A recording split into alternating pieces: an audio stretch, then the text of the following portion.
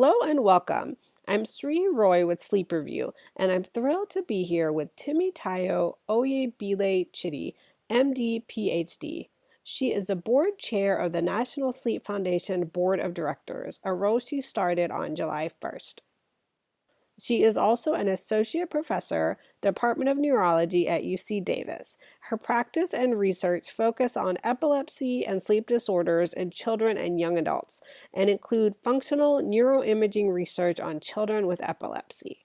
She also lends her expertise as an adjunct Department of Neurology at Georgetown University Hospital. Today we are chatting about sleep health. Please describe your involvement with the National Sleep Foundation over the years. Sure. So thank you so much for having me. I'm very excited to be here, and this is a nice opportunity to be able to have a discussion with you. So, National Sleep Foundation, I've been involved with the National Sleep Foundation since 2016. I actually got involved because I had been working as a physician for several years, and I noticed that a lot of patients would say to me, "Wow, I didn't know that we need to get X amount of sleep," and "Wow, I didn't know these things," and "How come your physicians know all this, but somehow we don't know it?" And so, one thing that was very special about National Sleep Foundation around that time, when I was looking around to see how do we advocate for our patients and make sure that we get sleep health out to our patients, I realized that this organization, National Sleep Foundation, actually focuses primarily on sleep health and sleep advocacy. And so at that time, I got involved with this organization by specifically becoming a fellow, a sleep health policy fellow. And what we would do was that we'd go to Capitol Hill in DC and advocate for positive sleep health with different groups of individuals, like positive sleep health in veterans, or positive sleep health in the military, or in rural communities, and things like that. And so we really were focusing on how to get the message out to the public health, so to people out there, as well as making sure that policies on Capitol Hill also incorporate sleep. So that was the beginning, and I really loved my time there. I was there for 2 years doing health policy work, and then I was elected to the board of directors of the National Sleep Foundation in 2019, and then I became chair this year. I've really enjoyed working with National Sleep Foundation, and one thing I think is really special and unique about this organization is that they're a nonprofit organization, as you know, but because they're specifically dedicated to improving health and well-being through sleep education and advocacy, they are probably one of the few, or probably only, organizations that specifically focus on sleep health in the general public. So yes, this is why I've stayed involved with this organization and hope to continue to be involved with it as long as they'll have me. You are a neurologist as well as a sleep and epilepsy specialist. How did your interest develop in understanding sleep disorders in relation to coexistent neurologic and psychiatric conditions? Sure. So I kind of knew when I was in medical school that I would probably go into neurology because my PhD work was in the field of epilepsy. But then there was this talk given during my medical school on sleep, and I found it so fascinating. It was one of our lectures to find out that sleep is actually a very active time. We always think that when we're sleeping, it's a time when everything's kind of shut off and everything's kind of like offline, basically. And to find out that there's so much going on, it's a time to reset, it's a time to recharge, it's a time to restart things that had kind of like wound down, it's time to get rid of toxins in the brain, things like that. It was really, really fascinating and exciting. And then to find out that for me, with my interest in going into epilepsy, I found out that there was a significant connection between sleep and epilepsy, such that people who have epilepsy, they're more likely to have seizures if they don't sleep enough. And getting good sleep was really important to improving their epilepsy health, their seizure health. Made me realize that wow, this could actually play a role in several other neurologic and psychiatric disorders. And so that's where I kind of got hooked. I did a fellowship in sleep at Northwestern with Dr. Phyllis Z. And from there on, I continued to stay involved. And as we know now, there are many disorders associated with sleep, many even non-neurologic disorders. But from a neurologic standpoint, just multiple sclerosis, Parkinson's, Alzheimer's, we're finding there's so many disorders, stroke. There's so many disorders neurologically that are associated with sleep. From a psychiatric standpoint, mood disorders in general, bipolar, depression and anxiety, schizophrenia, they're all related to sleep. Having improved sleep improves these disorders. And we're even finding that other non-neurologic disorders, such as like diabetes, can really, and weight loss or obesity, can be a huge, sleep can play a huge role in them. And so this is what makes sleep so fascinating, and that is that we are just beginning to understand. We're just beginning to, you know, we're just seeing right now the tip of the iceberg in terms of how much sleep is involved in our daily health. And so, yeah, this is how I kind of got involved with it, and I stayed involved and been very active in sleep neurology since then. That is very fascinating. What areas of sleep health interest you the most? Sure. So, as I kind of had mentioned or was alluding to earlier, I find that sleep health that is related to why we sleep, how we sleep, sleep quality, how sleep improves our daily lives, our daily health, is really, really what excites me the most. And so, this is something that, we often don't always, as physicians, have time to speak with our patients about, even though it's so important and we understand it quite well. We tend to find ourselves focusing on a lot of the sleep disorders, like sleep apnea and such. But you realize more and more we're beginning to understand that sleep health as a preventive measure for several different disorders, be it neurologic disorders or non-neurologic disorders, metabolic disorders, etc., is really, really important, and is an area that has really been untapped and should be focused on. We're beginning to see that it's possible that Alzheimer's can be prevented by good sleep health. We're noticing that sleep, specific sleep patterns, are associated with kind of predicting Parkinson's disorders. We're finding that getting good sleep can possibly improve or prevent obesity or diabetes type 2, or heart attacks, strokes.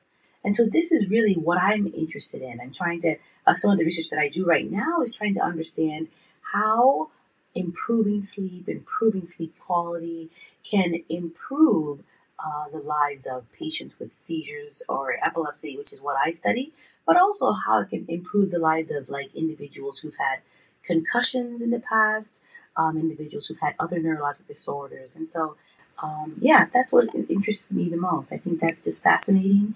I think there's so much more for us to know. And I think there's so much more for us to kind of research, understand. And this information needs to also get out to the public, to the public, so that we can really all improve our health by just improving and prioritizing our sleep. I love that you're working on research in that area. Where can we improve for sleep health equity? Sure. So sleep health equity is something that we're beginning to understand more and more about, and we're doing a lot more research in this area. We're finding that it turns out that people of color in the U.S. are disproportionately affected by poor sleep and sleep disorders, poor sleep health in general.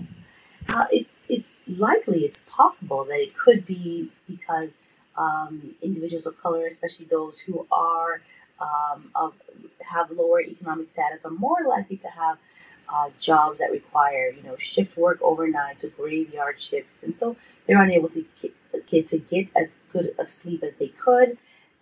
They are more likely to have jobs where you can't necessarily work from home. There are lots of reasons why it's possible that these individuals, people of color, have poor sleep health and more sleep disorders. Prioritizing health is really important. And because of this, the National Sleep Foundation has released a position statement that outlines key strategic changes that are needed to achieve sleep health quality. I can go into them in a lot of detail, but suffice it to say, there are specific areas to build um, or expand on in terms of like really making sure there is evidence based, culturally sensitive sleep health resources in different areas, different neighborhoods, so as to kind of provide equitable access to clinical sleep healthcare. And also, one other thing that's really important that is addressed in our position statement is making sure that sleep health equity is discussed across the full continuum of sleep health care delivery. So those are a few of the things that we have addressed. Specifically, these three issues that I kind of really focused on, we really need funding in terms of getting that research going and kind of understanding a little bit more. We need to work on changing policies on a state level and a federal level.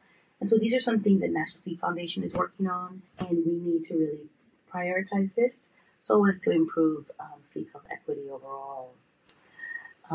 We know that National Sleep Foundation is a leader in sleep health, and so continuing to focus on these kind of underserved and underrepresented communities, making sure that they also have the opportunity to hear about excellent sleep health, or what will help them have excellent sleep health, is really important, and this is something that we are going to continue striving to achieve. Great. What projects or initiatives is the National Sleep Foundation working on that you'd like to highlight? Sure. So the National Sleep Foundation is very proud to host the our annual Drowsy Driving Prevention Week campaign. It's taking place November 6th to the 13th, so we're very excited about this. This campaign, the Drowsy Driving Prevention Week, is one of our longest running educational campaigns, and it's in its 15th anniversary this year. This year, 2022, marks its 15th anniversary. So let me just tell you a little bit about this specific week. So for Drowsy Driving Prevention Week, what we're trying to do is really kind of connect the work that we do with sleep health with safety. Safety is really key here. And so what we do during this annual campaign is that we really kind of focus on reaching out to the public and discussing the importance of having adequate sleep before driving, before getting on the road. And so our campaign theme this year is Sleep First, Drive Alert. Let me say that one more time. Sleep First, Drive Alert. And that's really important because we do know that drowsy driving is impaired driving and it's a risk to the public in general. And so we really want to make sure that every driver gets enough sleep, be it teenagers all the way to individuals in their 80s, 90s, and above, making sure you're getting adequate sleep so that when you get on the road, you're driving alert and able to drive safely. The reality is that drowsy driving is really what we consider in at NSF and in several different other groups. We consider drowsy driving the fourth D, quote unquote, the fourth D, among drunk driving, drugged driving, distracted driving, and drowsy driving. And so all of these types of driving are impaired driving, really. And we know that you can't be at your best if you're driving with any of these four Ds. So what's really important for National Sleep Foundation on our advocacy agenda is to make sure that we really publicize the importance of ensuring that drowsy driving is avoided as much as possible. So we're working with policymakers, we're working with industry, we're working with other advocacy groups to make sure that we really get this information out to the public and make sure people are aware that this is not just a public health issue, but also a safety issue. So once again, I should tell you, our campaign theme is Sleep First, Drive Alert, because we want to make sure that everyone gets their best slept self. And so to learn more about this, you want to go to our website under the Best Slept Self resource and go to theNSF.org. Then from there, you can kind of learn steps that you can take every day, day by day, to improve your sleep and to see how improving your sleep can have a huge impact on your sleep health and health in general. Great. You've won a Sleep Health Policy Advocacy Award from the National Sleep Foundation. What are some ways that other healthcare professionals advocate for better sleep? Sure. So, getting this award, I would make sure that it focuses on ensuring that we're able to educate the general public as well as healthcare professionals to advocate for sleep health. Keep in mind, nationally, there are a limited number of sleep physicians. And so, what's really important is to make sure that our primary care physicians, our pediatricians, our family practice physicians, our internists are able to make sure that when they're speaking to their patients, they're speaking to them about ensuring that they're having good sleep health. One thing I would focus on is making sure that we all get a sleep history or some kind of information about sleep health at every visit so that we can make sure that our healthcare professionals have an opportunity to open up the discussion about sleep. How are you sleeping? Do you sleep through the night? Do you take naps?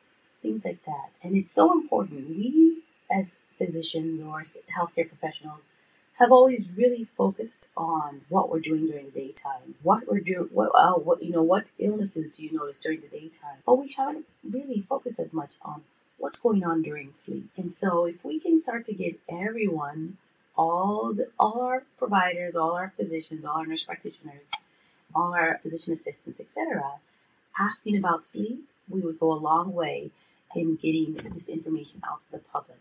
Are there any social media handles, websites, anything like that you'd like to share for audience members who want more information? Sure. So, you can follow the National Sleep Foundation on Twitter and Instagram with the handle at Sleep Foundation. And you can also follow us on Facebook and LinkedIn under National Sleep Foundation. And our website is www.thensf.org. And there also you can find sleep health tips and resources for everyone and anyone to get involved with. This would include kids and adults and elderly individuals. We want to make sure everyone is aware of all the options that there are to improve your sleep. Well, thank you so much for chatting with us about sleep health today. You can find Sleep Review at sleepreviewmag.com. Thank you so much for tuning in to this episode.